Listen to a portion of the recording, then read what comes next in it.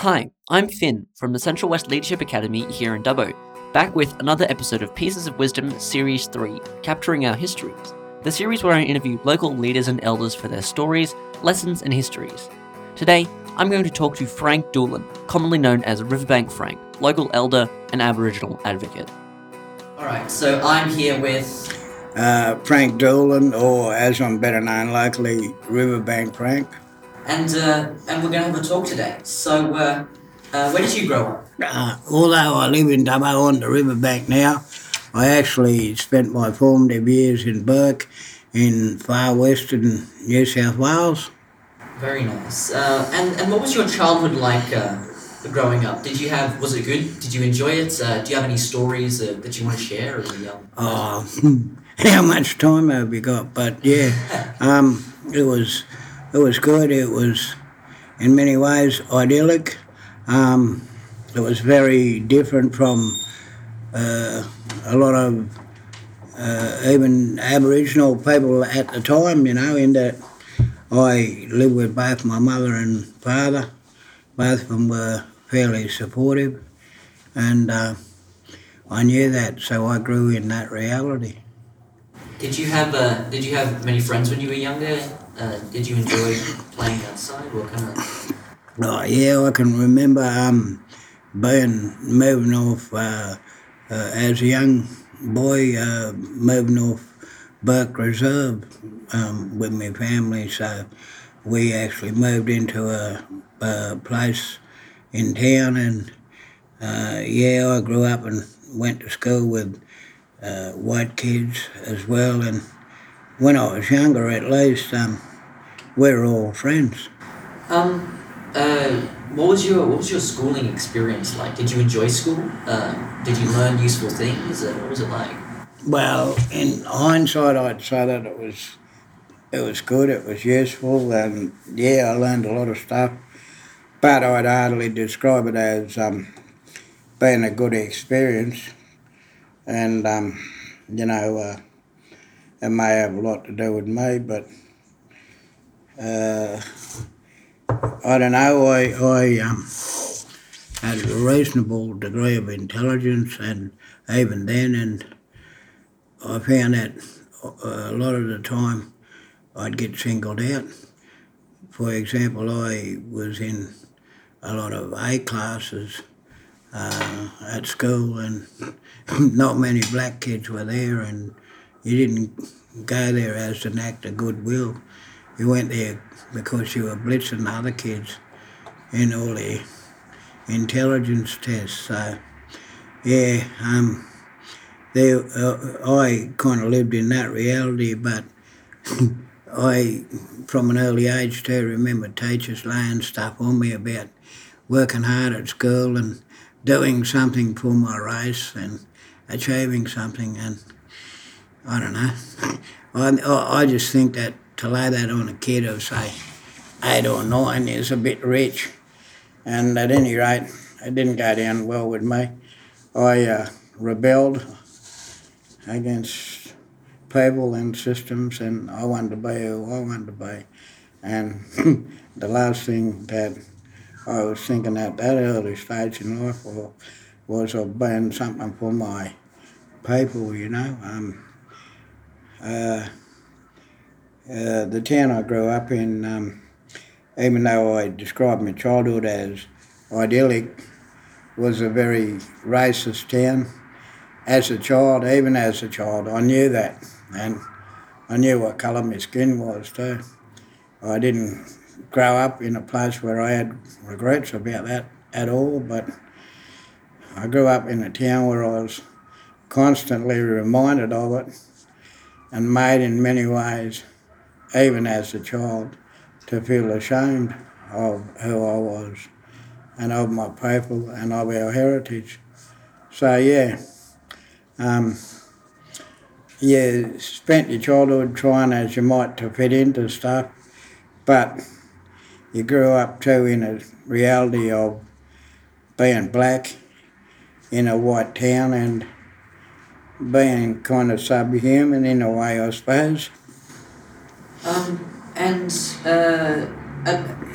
What did you do when you left school, or when you grew old enough to leave school? What was that like for you? Well, sorry about that. What happened was once, like I said, school as a young person, through primary school and that's when I kind of started my 10-year war with the headmaster. But, it was fairly good in primary school. But in the high school it was quite different. It was around the time of the, things like the Aboriginal Tent Embassy, the Freedom Ride that went through Walgett, Charlie Perkins, stuff like that. I saw all those things. I saw the birth of the Aboriginal Legal Service, Medical Service in Redfern. I actually got to know a lot of the people who led those struggles. So, yeah, I lived through a time of great change, social change, especially in the Aboriginal or Indigenous community. And, yeah, I was a part of that change, even as probably even more so as an impressionable, angry young black teenager. I lived through it, and yeah, I learned all the slogans and all the ways to defend yourself and how to survive. When you were younger, did you have any aspirations or dreams that you wanted to be? And if so, have you achieved those goals, or are you happy with where you have come? That's a big question. I don't know, when I was younger, I didn't dream from an early age in the same way, like wanting to be a fireman, a policeman, a doctor or something like that. As I said, I grew up in a family that was, I had my mum and dad, but I also had extended family, and I knew who my people were. So from an early age in life, I just found that people and the group and the strength and the security in that was what mattered to me.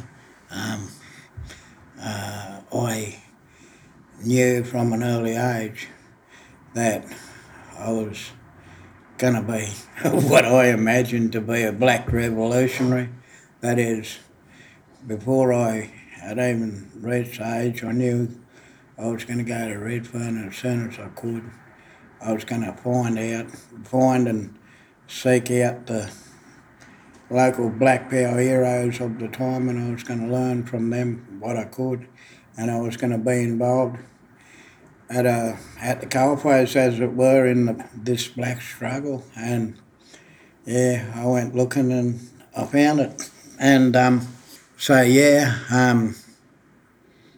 it shaped who I am, and so I don't know if that answers the question or not, but the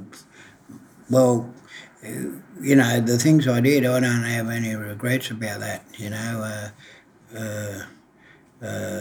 Being the angry young black person that I was, I now know in many ways I understand my anger and what it was about, but it was a different time, and blacks were told to sit down and shut up, and I couldn't do that, so yeah, it was a bit rough for me. Earlier you mentioned a war with the headmaster or principal. What was that? Do you want to elaborate on that? Oh, just exactly that. I went to school in a time when corporal punishment was a part of the process.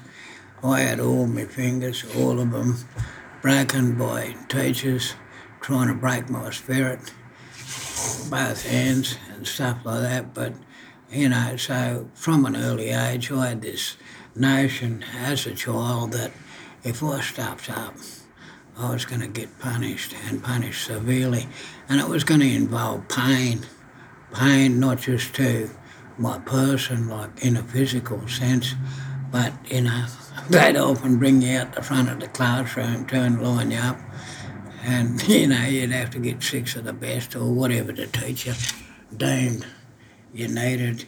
And in all that too, because it was that era, you couldn't cry, couldn't even shed a tear. So, yeah, you grow up with a lot of repressed stuff and a lot of anger, especially if you understand what's going on, and the dynamics of the power struggle between people, I couldn't really understand it, except that I realise now that teacher and that school system and we were never it was never going to work. They weren't going to get the best out of me, and I didn't want to be there anyway, so, and I just went to public school, so, a way it was a waste of public funds over a long while, because the definition of madness is to keep doing the same thing, and they still do in many ways what they did with me as a student. You asked me, I think it was the sister, about my aspirations before. Well, even though I never aspired to it or wanted to do it or dreamed of doing it, I know beyond knowing, because I've got mates who do the same stuff, that if I wanted to, I could have been a defence lawyer, earned a truckload of money. I know too from other mates that I could have worked in advertising, made a lot of stuff out of that too, or had an easier road, and I've been offered opportunities too, but even in that, there's a lesson for the learning, if you like. For me, I'm not interested in my bank balance. The idea is laughable, but I'm rich, beyond rich, through the experiences that I've had. And I don't know, I've never resolved from being who I am either. I haven't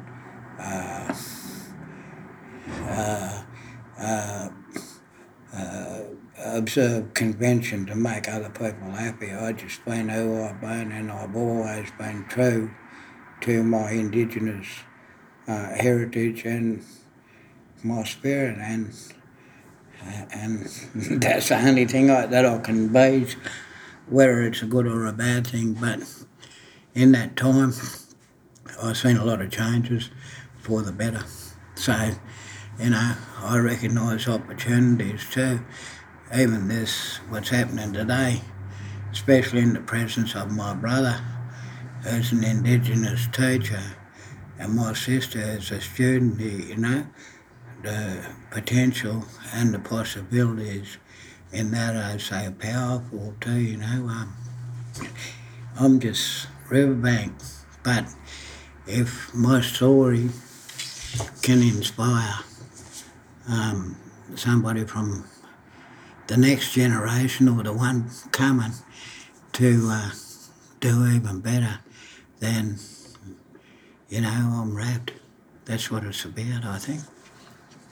And my life will not have been lived in vain, I live quite easily with the idea that I plant trees whose shade others will enjoy. I love the kids, and the idea and the hope lies in that notion, because in that the possibilities are endless, at the present point in time, the only thing that's been held up to you and to me as a solution to what ails us is the statement from the heart. The idea makes me laugh that a week at a resort beside the rock in the middle of the country, and you can come up with a statement from the heart. I'll tell you here and now, as sure as I'm sitting here with you and we're sharing the same space, this is a statement from the heart, really. And that's all we need. We don't need to have some idea that's, in the end, simply becomes a conversation about what is yours and what is mine. Because if we do, in the process, I believe, and this is only my belief, but I believe we will deny ourselves, all of us, the fullness of the human experience.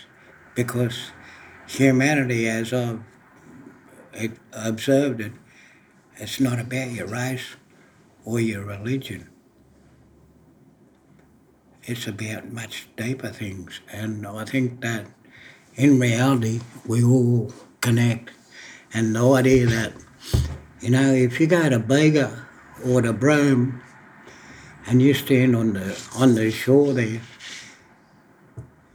you are in effect on the edge of the country. And it's a big country in between, isn't it? A lot of different people, a lot of different stories, so much possibility. And I think that we have to, I know in fact that the only way forward for us really is if we create a place where everybody can live in those possibilities, everybody in this country, black or white, man or woman, everybody can dream and everybody can reach the fullness of their utmost potential as humans. That, for me, when we arrive at that point in this country, we will have arrived, We're not going to get what I'm speaking of from some statement at all. What I'm speaking of could be contained in the lines from the Warumpi Band song, Black Fella, White Fella. And they simply go, and I quote, black fella, white fella, doesn't matter what your colour, long as you true fella. Through living both in Bourke and Dubbo, which of the two do you think is better at recognising and respecting the Indigenous community in the area? Well, I'd have to say Dubbo. I live in Dubbo. Dubbo is the centre of my universe, and we can only live, all of us, in this one day, here and now. But, what I will say is that in many ways, the Bourke I lived in was the Bourke of its times. A lot of things have changed, and for the better in Bourke. Too. A lot of things have changed for the worse. I can't speak either way on that. That's up to the people who live and love Bourke, to do what it takes to make it a livable place, if you like. And me, what I'm doing every day of my life, as long as I can draw a breath, I'll do it. And I do it here in Dubbo. And it is, I go into every school, I talk to kids, black and white, and I talk about the reality as I see it, and I talk about the possibilities in a shared dream, and I'm going to continue doing that. So I can't say how it's going to go and which one is better, but I can tell you this, I know and admire the teachings of another black man, a great man, in Mahatma Gandhi. And he said, don't dream the change, be the change. I'm just trying to be the change. What are you going to do? Okay? How did you go from living in Bourke to living in Dubbo? Did you travel around? Did you move around? Oh yeah, in that time I cut out a great swathe of my life, and a lot of places. There've been a lot of places I've traversed this country, as it were. A lot more dinner times and dinners, and I've seen the inside of jails and all the rest of it. I've had the black experience in an urban setting as well as rural, isolated settings, and yeah, I know people from the west, the north, the south, and I can tell you that really, it doesn't change what I believe. We're all people and we all need each other.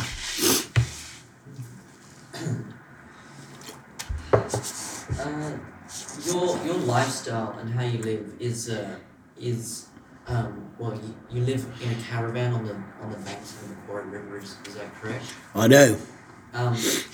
Why did you choose this lifestyle? What made it appealing to you? Well, what I'll say to you is, why not? But yeah, I chose to live the way and choose to live the way I do, and a lot of people that look at that and think, well, what are you doing? And they shake their head, and other people think, well, why play the martyr? And that's a fair enough assessment too. But what I find is that I don't know. I can't just live out on the riverbank now and watch the water go by. What will be the case, what is the case, is that a lot of people, and especially a lot of young people, they're watching the way that I live. So I'm at a point in my life too where I can make a lot of money out of what I do, just sharing stories, and for mine, that's money for jam. But I choose instead, because I've learned how easy it is to live with a lot less, and I choose instead the philosophy, less of me, less for me, more for you. And, it works.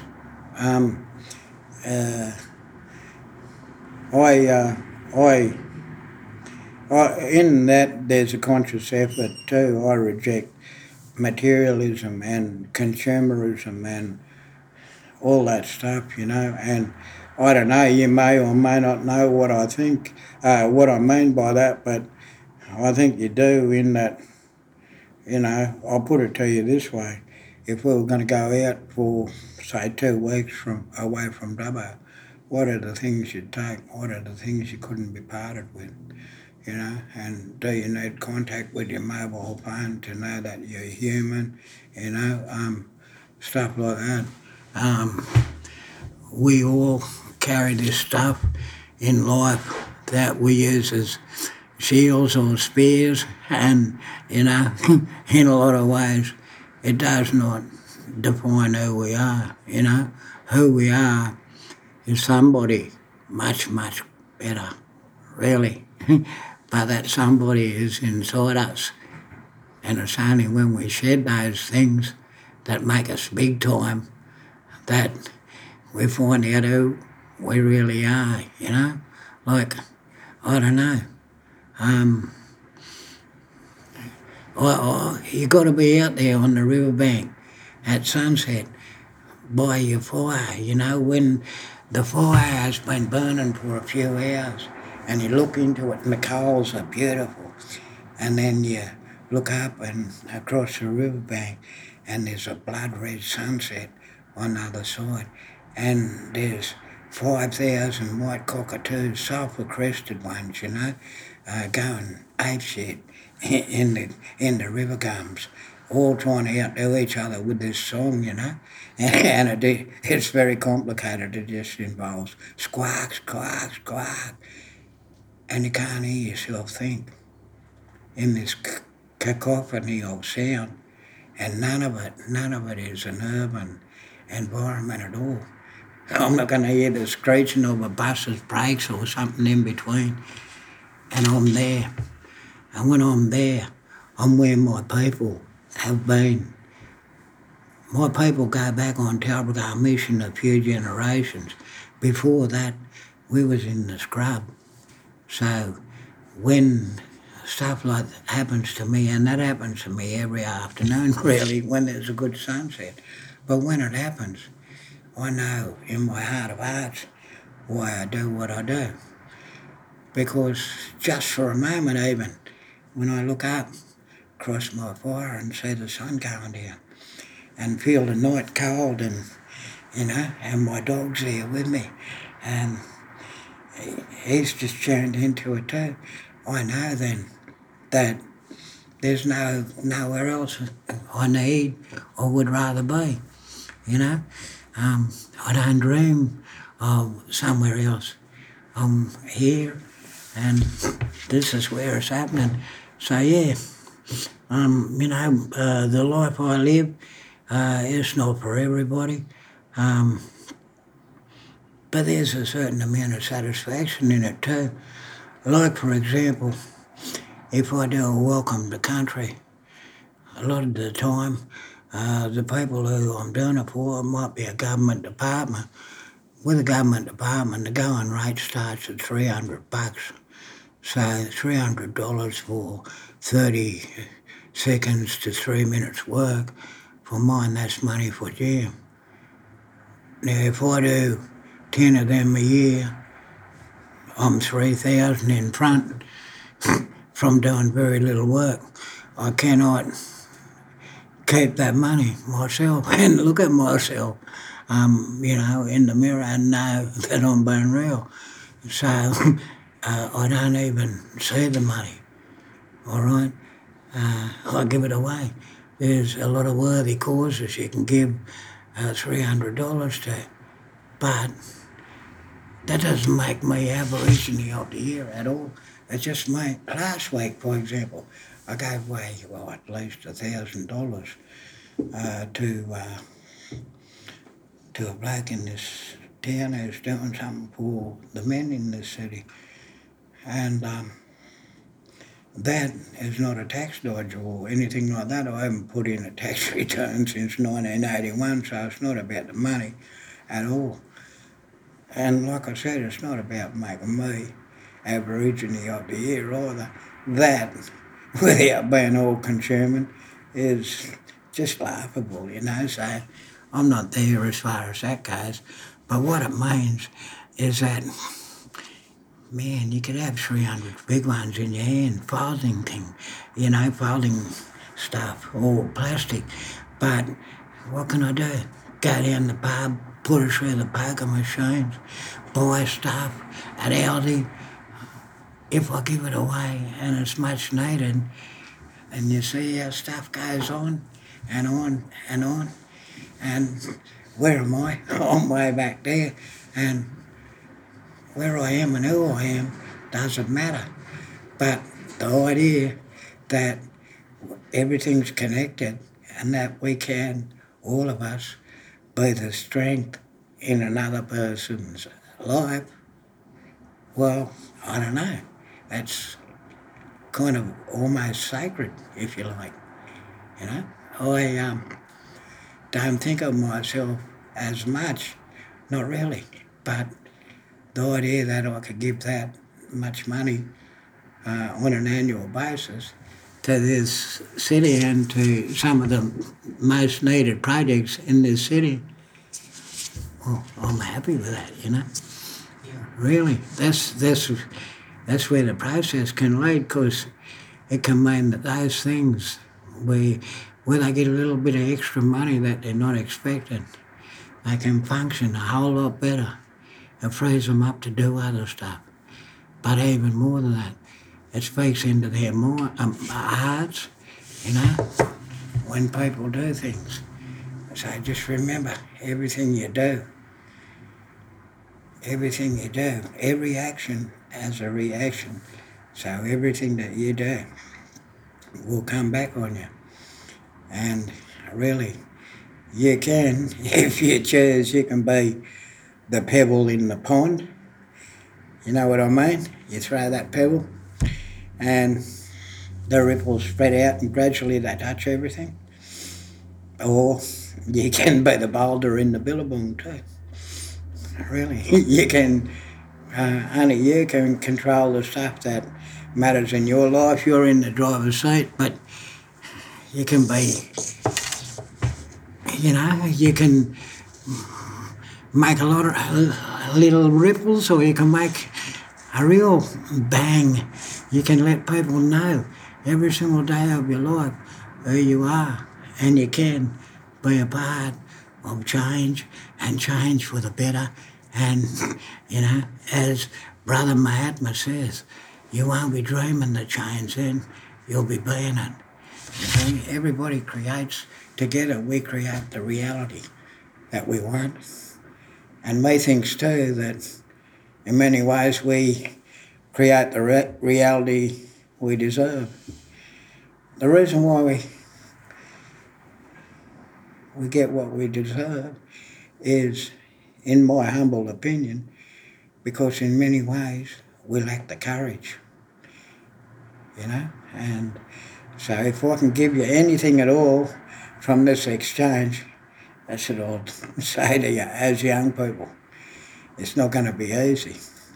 And you got to know what fear is, really, because it's going to be something that you're going to experience.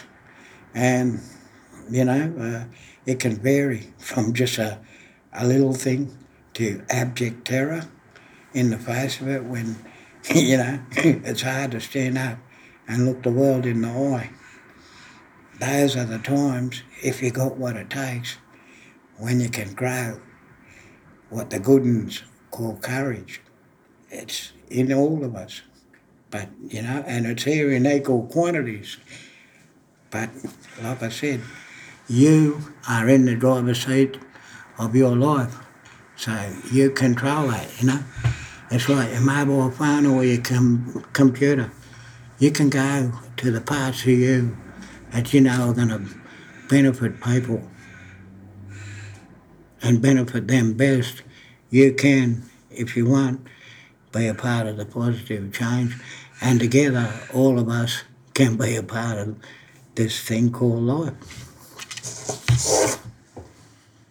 How do you think young people generally receive the stories that you're telling them? Well, I think it applies to all of us. How do you connect with younger people, And I don't know, I think it's got to do with the equality of man or of humanity in that, you don't think, or I don't at least live wholly and solely in the reality that as an older person, I know everything there is to know about everything. I know full well that unless I got the kids, I can't even make the remote work for the TV, so there's a trade-off of knowledge and stuff like that. But I don't know, this is going to sound a bit cosmic, but I found it to be the absolute reality. It's a hard thing. You've got to go into a situation, and what I find is that kids, young people, have got a really good crap detector too, so they can tell if you're real or if you're not. And so, I just find that you go into a situation with an open heart and you show that young person and you don't take their space off them, I hope one thing, the most important thing in this whole exercise, I hope that I've given to these young people, for example, is I want them both to have the courage and the commitment to dream.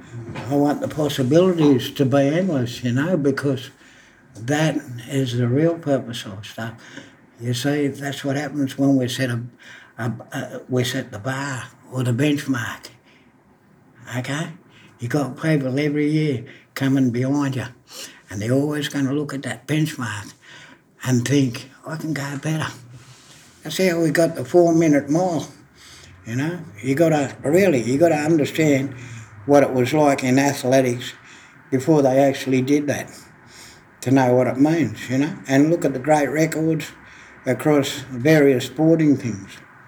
They involved, taking the human body to places they didn't think they could, but it involved a lot more than that too. So there's a spirit, if you like, in all of us, an energy, a place where, where we can dream. There is a great intangible, if you like, in all of us, and you can't quite define it, You can't quite put your finger on it, but you know beyond knowing that it's there. In that place is the source of life, the wellspring of life. In that place, you can grow the courage to do what you have to do in the real world. In that place, you can feel comfortable because you can be you, and nobody but nobody knows you better than you do. So it's a place too, if you like, that invites honesty, open honesty with yourself. You see what I mean? You can tell other people everything, but in this place that I'm talking about, and you know exactly what I'm talking about too, it's a place where you could lie to yourself if you wanted to, and you'd know in the utterance that you weren't being real. So yeah, I value this experience. I see what you're doing at this school, in this city, in fact, and man, I'll go home, I'll sit at my fire, I'll watch the sun go down over the river, and I'll just smile, because I know that this city and everything it represents, it's in good hands. I tell you what, I got little or no idea exactly what it is you'll do, but I know that it'll blow my mind. I know it'll be something that nobody ever quite imagined. And that's the exciting thing about youth and the future. Today, the here and now is where we're at. I got no guarantees or assurances of tomorrow. My best years in many ways are behind me. You and the future. I love you. I'm done. Oh, I'll tell you one thing before I go. Okay? One thing. And you can remember it if you like. You can even apply it to your life if you wish. It's not connected with any religion or any idea, simply other than what it expresses, and that is this. I've wept in the night at the shortness of sight that to some others' need made me blind. But I have never yet had a twinge of regret about being a little too kind. Be kind.